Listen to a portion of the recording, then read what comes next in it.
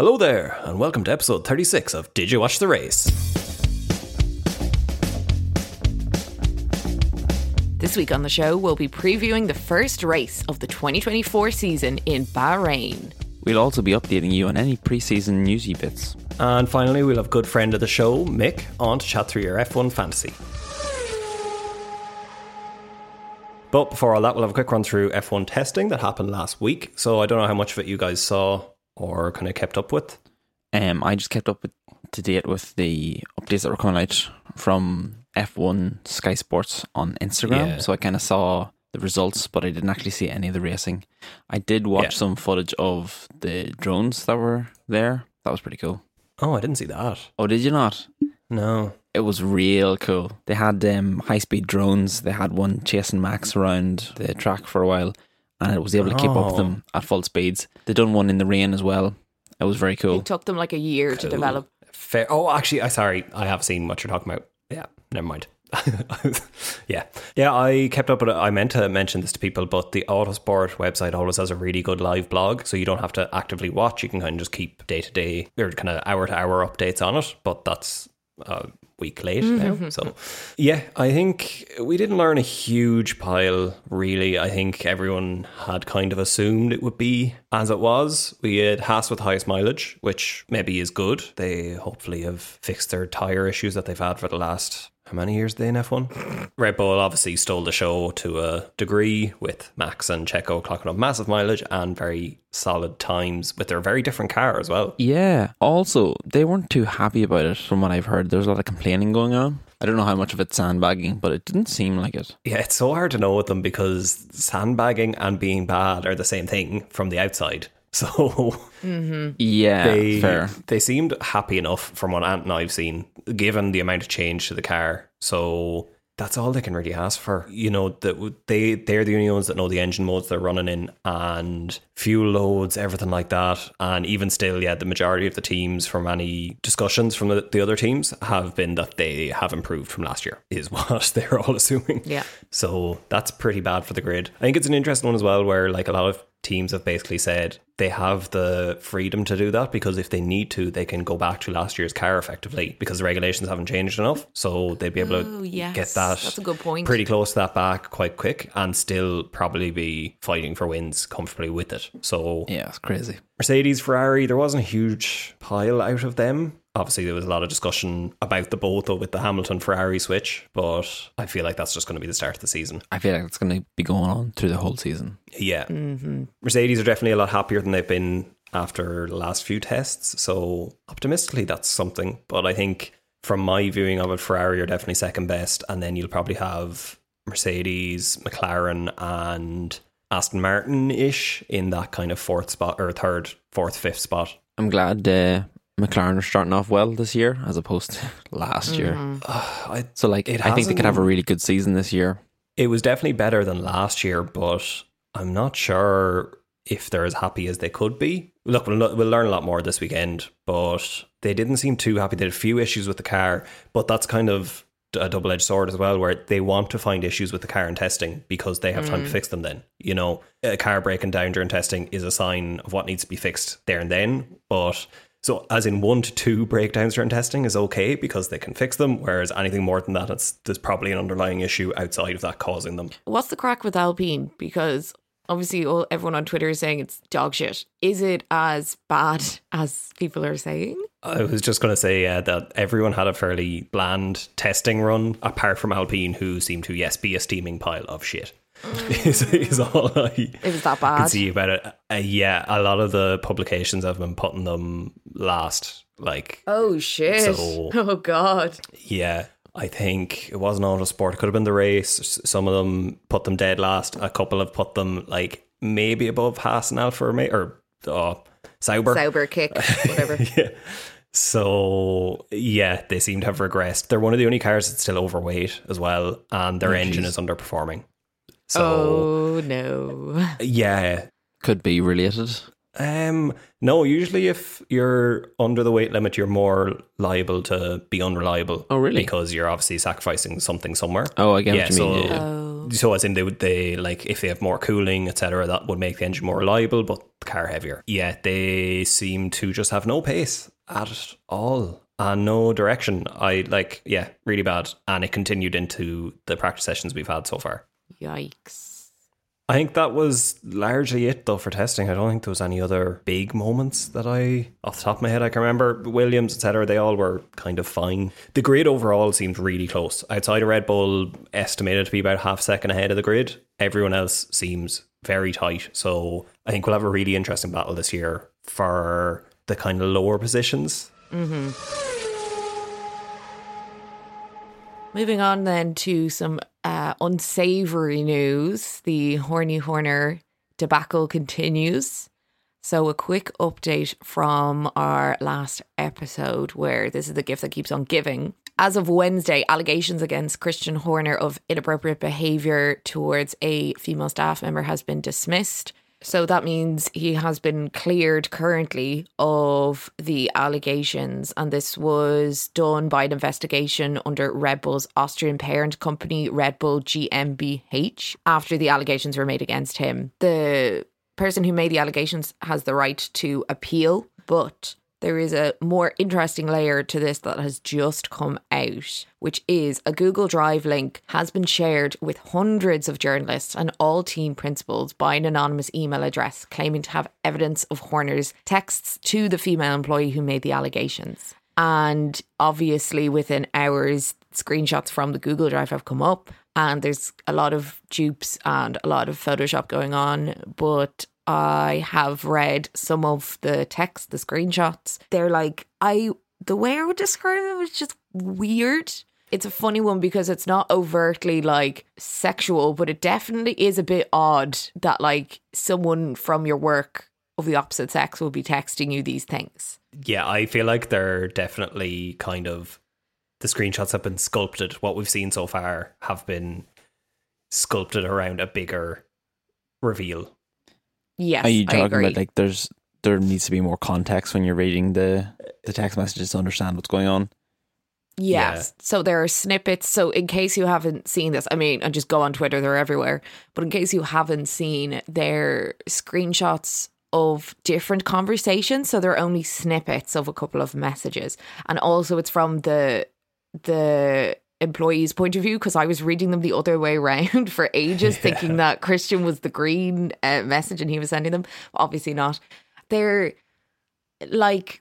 along the lines of just them texting back and forth, but he might say, "Oh, I like you." Can we read out a few? It's not compelling. No, it's not compelling. He kind of says, no. "I like you," and she says, "Oh, I don't know if your wife would like that." And then he might say in another conversation, "Can I call you?" And there's a missed call, and she says, "I'm in bed," and he says, "I know." You know, kind of can't wait to see you stuff. And oh, yeah, it is a bit weird. Yeah, there's like, it's tricky. There's no concrete proof that anything was occurring, and none is in these messages, but it's heavily implied, you would think. Yeah. Yeah, it's definitely weird. I think we should caveat this with the fact that these are completely unconfirmed and they look relatively authentic with the photos, etc. But I mean, in the days we live in at the moment, there's absolutely zero guarantees in that. I think, yeah, the fact that they're from, well, the employee's perspective, I think is interesting, because that nearly might give it a bit more credence, that it'd probably be easier to get, if this was a hack or whatever, it'd be easier to get her information than Christian Horner's, I would assume. Yeah, but I feel like if you're going to fake it, that's the most obvious thing you're going to do. Like, Christian's hardly going to be taking screenshots and sending them out. Yeah, true. Yeah. I was also impressed by the number of emails that they achieved. As someone who sends emails for a living to journalists, I'm like, how did you get so many emails? How did you get access to all those principal emails? Well, it's like the source is anonymous, so it could be somebody from within Red Bull who, would have access to these. No doubt we'll come back to this story anyway as it develops. Helmut M. No, that's too obvious. Marco. J for Stappen. helmutmarco@gmail.com. Yeah. gmail@helmutmarco.com. Yeah, I think the only thing with this is really like, this could get so much worse. If there is worse coming out in the messages, the fact that Red Bull have cleared them and now this is coming out makes them look fucking horrendous. It makes Horner look horrendous. it makes it'll just create such a weird atmosphere in the whole grid that it's like, oh, so that was acceptable, was it? You've investigated. And yeah, so that's why I'm kind of taking it with a pinch of salt at the minute, because I don't think I agree. the global Red Bull brand that is worth billions would clear him if that was the case. And again, in the modern day, this can happen so easily. They would have considered this side that the information got leaked. So Yeah, very true. I'm waiting to see more. Me too. Yeah, we should. The jury is still out for sure. It's just, it's very like Gossip Girl, do you know? At the Is moment. there a lawsuit? Is there a lawsuit? Or is it literally just No. Up to now, it's just been internal. And there's been random. So there's just been allegations, and Red Bull investigated them, and they've cleared them. But there's no. Yeah, so I no think it's one else very coming like forward. corporate, as in it's all within like a HR sphere, as far as I understand. So like they can, that person can appeal and have another investigation, which maybe might happen, but that's currently what whatever the HR department has. And that's why the Red Bull global brand, so the GmbH, was conducting the investigation, and not the internal Red Bull Racing F1 team. Yeah, no, I'd understand that. Yeah, that makes sense. But yeah, we'll hear more and more about that as the weeks. This is my hobby horse now, so no doubt I'll bring it back to you. So on to this weekend and today, because qualifying is in 8 hours or something? Yeah, it's as of recording. Yes. So the race this week is on Saturday, and it is the same for next week as well. So just mark that in your calendars, because of Ramadan is going on. So opening the season on a Saturday. I don't know if this has ever happened before, but I'm sure somebody out there does. Let us know. Yeah, so we've already had 2 practice sessions with wildly different results. FP1 in Bahrain is always effectively pointless, because it's not a representative session at all in terms of track conditions. So, and especially after coming off a week of testing as well, there's, they're probably just getting mileage on the car more than that, because they did seem to be out quite a bit during it. Yeah. But Ricciardo obviously topped that session, which was interesting. Very. The RBs are taking a bit of speed from the RBs. It will be interesting to see if that. I always am hesitant almost with, especially at the start of the season with free practice, because it could be complete red herring, but it would be cool. I mean, wouldn't it be nice? I mean, we know that they're sharing more tech between themselves and the parent team, I suppose is the term. So they should, in theory, be faster. I think Ricciardo and Tsunoda are a good pairing if Tsunoda can race well. I know that sounds stupid, but as in on his day, he's fantastic. But we just don't see him on his day often enough. Yeah, So, that's true. I think, just the way you phrase it is funny. If the team do well, they could do really well. Yeah. But so yeah, we'll watch them with keen interest, I suppose, for the season. FP2 was topped by the pair Mercedes, I think, wasn't it? It was, yes. It was, yeah. So Hamilton led FP2, and then it was George, followed by Alonso in third, which was interesting. I've seen the race pace simulations from the session as well, and Max is still quite a journey ahead. There's kind of estimations of 3 to 5 tenths ahead, but these take in a lot of assumptions as well on fuel loads, everything, so it's hard to know. But what was interesting is they didn't note Perez as being that far ahead, so it does seem like we'll have Formula Max and then Formula 1.1 behind it again this year anyway. Max. Yeah, I wonder is Paris going to have kind of the similar season this year, with so much struggle for what shouldn't be, if that makes sense. Yeah. I don't know. I think last season he kind of had it in his head he could challenge Max, and that made it worse because it was swinging from highs to very lows. Yeah, I think if he kind of goes back and reassumes that role he maybe had in 2021 a bit better, he could perform better over the course of the season, Yeah, I think he did get in his head, and then there was a lot of, not infighting, I guess, but like squabbling about things in the background then, because in his head he wasn't getting treated fairly for the expectations that he had in his head for where he wanted to be. I think hopefully this year, if he can just be like, I'm going to be P2, I'm going to be the second driver, and do his best from that point of view, he can only get better, if that makes sense. So yeah, hopefully. Famous last words. Yeah, true, actually, fair enough. Yeah, watch him just completely spiral downhill, get replaced by Ricardo halfway through the season. Yeah. Like you see, it's kind of a different perspective now this year as well, as in last year it wasn't really like Tsunoda was looking down the barrel of replacing him in the Red Bull, but after how bad he was, he's now shifted from attempting to get close to Max to making sure he's staying ahead of the pair boys and keeping the the seat, RB. Yeah. Yeah. I also heard rumours that, maybe not so much rumours, I think there was an interview recently with some Red Bull execs, and that they were eyeing up, was it Albon for a multi-year contract as well? So I don't know where he's going to go, but I imagine they're thinking of getting rid of Perez at some point and then shifting the teams around. So, But how long is... I mean, given the strength of their car, like, they can have whoever they want. Yeah. They also have Lawson in their back pocket as well, and he did quite well last year. So I'm kind of confused as to where he might fit into it. Unless they're just, I don't know. Not really sure, actually. I would love to see him come back. Who, Albon or Lawson? Lawson. Yeah, I would like to see him come back too. I wonder, are they... Also, weird, actually, Yuki is probably going to move, I'd imagine, to the new Honda team whenever they join in 2026, isn't it? Yeah, actually, 26. that's a good point. I'd say that's his only saving grace. I'm not sure if anyone else would pick him up. Yeah, I imagine he's going to move to Honda then, and then we'll have Lawson and Albon maybe in the AlphaTauri. Or, sorry, I don't think Visa Cash App. there's way too many moving parts in the driver market at the minute to actually Make a call. So outside of, we know Max will be at Red Bull, Hamilton and Leclerc at Ferrari, George will probably stay at Mercedes, Lando at McLaren. Outside of that, I think all bets are off effectively. I could see Oscar sticking with McLaren for another year. Like, Yeah, definitely. Sorry, I'm on about for after next year and into 2026. Yeah. So yeah, I think we'll need to wait until, I think when Sainz's seat gets announced, that will be the first. That'll be the one that kicks off. I'd love to see Sainz back at Red Bull. More drivers at Red Bull. Yeah, I think that's more likely than a lot of the other things that are being discussed. But I don't know where else he'd want to go. I know he doesn't really have much choice. He kind of just needs the seat. yeah, But yeah, outside of that, from the first two practices, there wasn't a huge pile of information. No, not really. Alpine were shit again. Yeah, I was just going to say that obviously FP2 was a better simulation of the race itself. yeah, it's closer to the actual conditions that the race is carried out at the time of day, everything like that. Yeah, you'd take a bit more from that. But again, even the Mercedes lads were both like, oh, the car is better than we thought, but Red Bull are withholding a lot.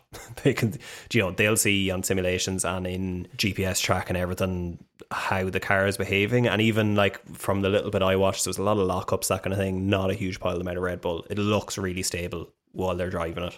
And usually you can't really tell that from... Yeah, like no matter what complaints they have. Yeah, like Max's, the first radio message of the year actually was Max saying, this is shit, basically. It's like... Yeah, but like, again, like, this is shit compared to what we were driving last week, sort of thing. And the fact that they can change that much and still expect it to be performing well kind of shows you how much they have to play with.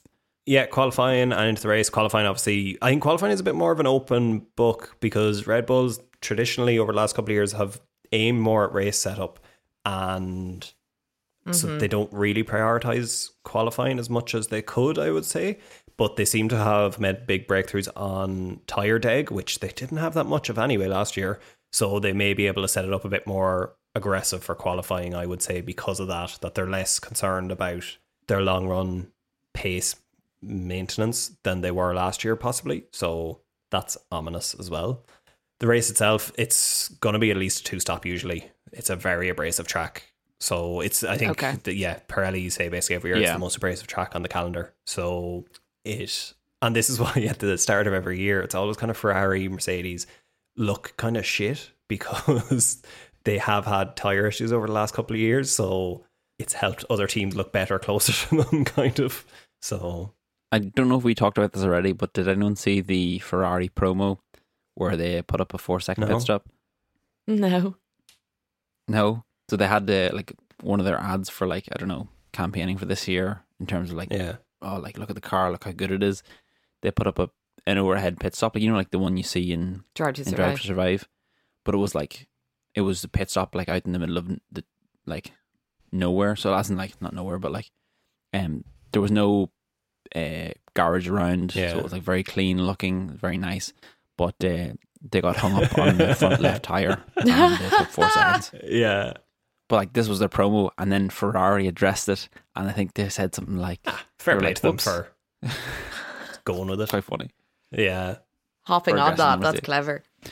Yeah, no, it is like that. It was a funny post they made, but like it's just funny that they had to do it at all. Yeah, so we'll have a lot more to talk about the lay of the land, I suppose, next week, because we'll have seen the race pace. But yeah, that's our quick preview of the Bahrain Grand Prix.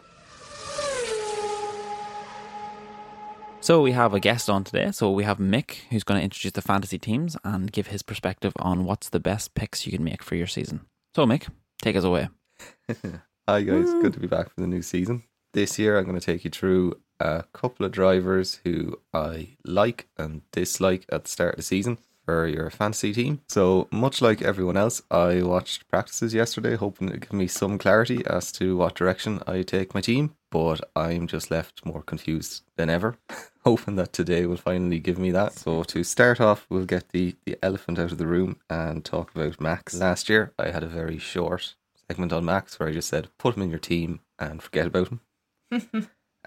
This year I'm going to stick with putting him in your team at the start of the year, but I do think he's a massive risk this year, and having him makes it prohibitively expensive and really limits who else you can put in your team. But at least for the first couple of weeks of the year, I think we're going to run with the probable race winner. It is a big change this year. They've really restricted budget. Like last year you could have Max, Red Bull and another like Ferrari and do really well, whereas now you really can't.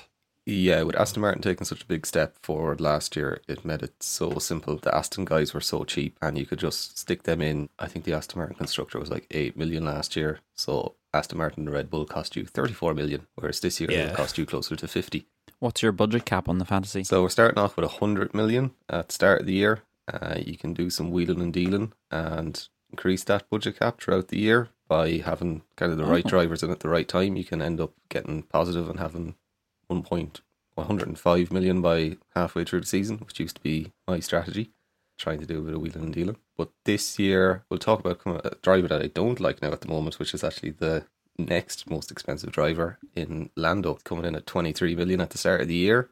And at that price, it's a bit surprising. Really want to be getting you a guaranteed second place every week, which I don't see happening. I see Ferrari, Mercedes, probably even Checo chipping in and taking away spots from him throughout the year. Yeah, I was very surprised at how expensive he was. Yeah, I don't really see it. Yeah, I feel like they kind of fucked him over a bit in terms of like if they want people to pick him for his team, he's a bit expensive for what you're getting back in terms of that, if that makes sense. Yeah, I think if you're a big McLaren fan, you'll probably still put him in, but that probably means you're not putting in Max, which means you're not going to do very well. And Oscar is 19 million, so he's basically the same price as Hamilton. Yeah, that was crazy. Yeah. How often do the prices change, out of curiosity? Every week, Formula One does a price update. It used to be done on a sentiment system, which was based on who was picking up and dropping who, and prices would go up and down that way. Last year, they started just kind of bulk adding or dropping price to drivers, which I don't like because it makes it a little bit of a game of luck. If you put a driver in at the right time, you can just have an extra million the next week. Yeah, it makes more sense to do it on a supply demand basis. I know there's not a supply and demand game, but in terms of if a lot of people are flocking to one driver, it would make more sense to make them expensive. People are ditching a driver, makes sense to make them. I don't know why they would have changed that model. But yeah. I think it came down to people who were starting to abuse the old sentiment system with bot accounts. Oh, we can't have anything nice. But I miss the old sentiment system. We can't. It makes us feel like we have a choice. Oh, yeah. Yeah, and that's largely why I would avoid Lando, because I feel like if he struggles for a couple of races at the start of the year and isn't getting on the podium, you're going to see that 23 million go down to closer to 20 million very quickly, and probably Oscar losing a similar amount of price. And that's money in your budget that you can't get back unless you find another driver who's lower down and is doing extremely well, which will take me on to the next driver that I actually like for the start of the season. Pacing a lot of this on P1 yesterday is Daniel Ricciardo. Yeah, I'm just on the page here. I think everyone seems to agree with that. Oh no, he's the second highest selected driver. So yeah, I think he's a pretty safe shout at the moment at cool. 9 million. Yeah, Danny Rick's coming in at 9 million, which is a really nice price point for a Racing Bulls team that actually looks quite competitive this year. They seem to have taken quite a large step forward, and obviously taken the Red Bull suspension from last year definitely has attributed to some of that. But Ricciardo and even Yuki, if you're so inclined, looked quite comfortable in the car throughout the practices and the P1, P2 sessions yesterday. So they're probably a good bet for a budget driver you can put into your team. That is my plan. And by the percentages, I think everyone else's plan as well. Yeah. Looking at another, I'm going to go for a pair of drivers that I really don't like this year, are the Alpine guys. Yeah. Yep. How expensive are they? And they are both coming in around the 9 million mark. So the same as Ricardo. But Oh, God. yeah, that is based largely on the fact that they came sixth in the constructors last year, and they are unfortunately not looking very pacey this year. I had a question about earlier. You said you think Max is a risk later on in the year. Why is that? I just think where his price point is at, he limits what else you can do with your team. He's at 30 million, which is almost a third of your budget on a single driver, and you still have to fill out 4 more drivers and 2 constructors after that. Yeah, that's fair. Yeah. They should just exclude him altogether. Not from racing, I meant from... Well, From the also from that.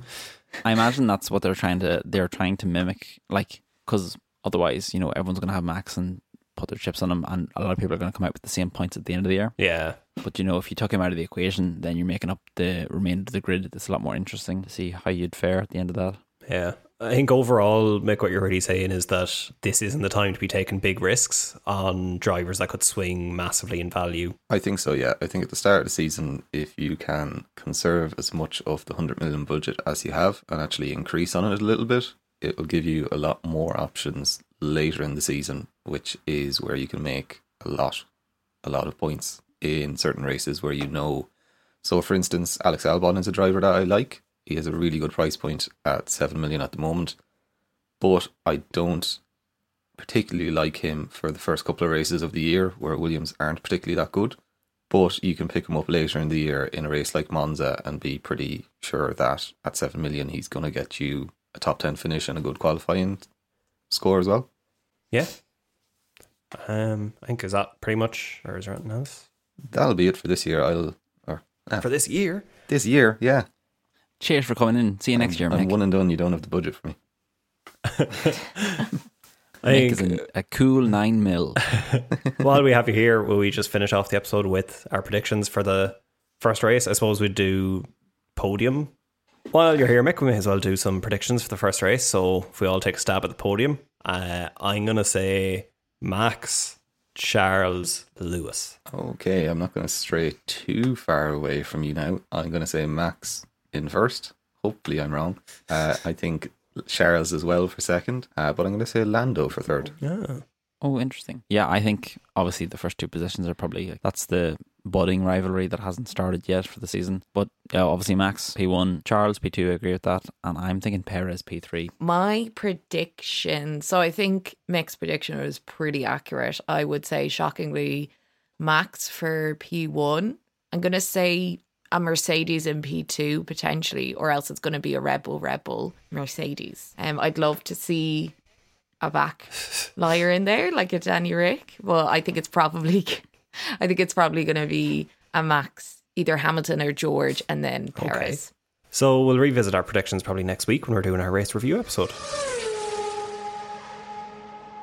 So let's park it there, folks. Next week, we'll be back with the first race review of 2024. If you've enjoyed the podcast, be sure to give us a follow on Spotify or Apple Podcasts or wherever you listen, and help spread the word by telling your friends and family about us. We're also on Instagram at Did You Watch the Race? All one word. And while you're there, be sure to check out our resident artist, Coley Illustrations. So I've been Jason. I've been Gemma. I've been Colin. And I've been Mick. And we'll talk to you next week.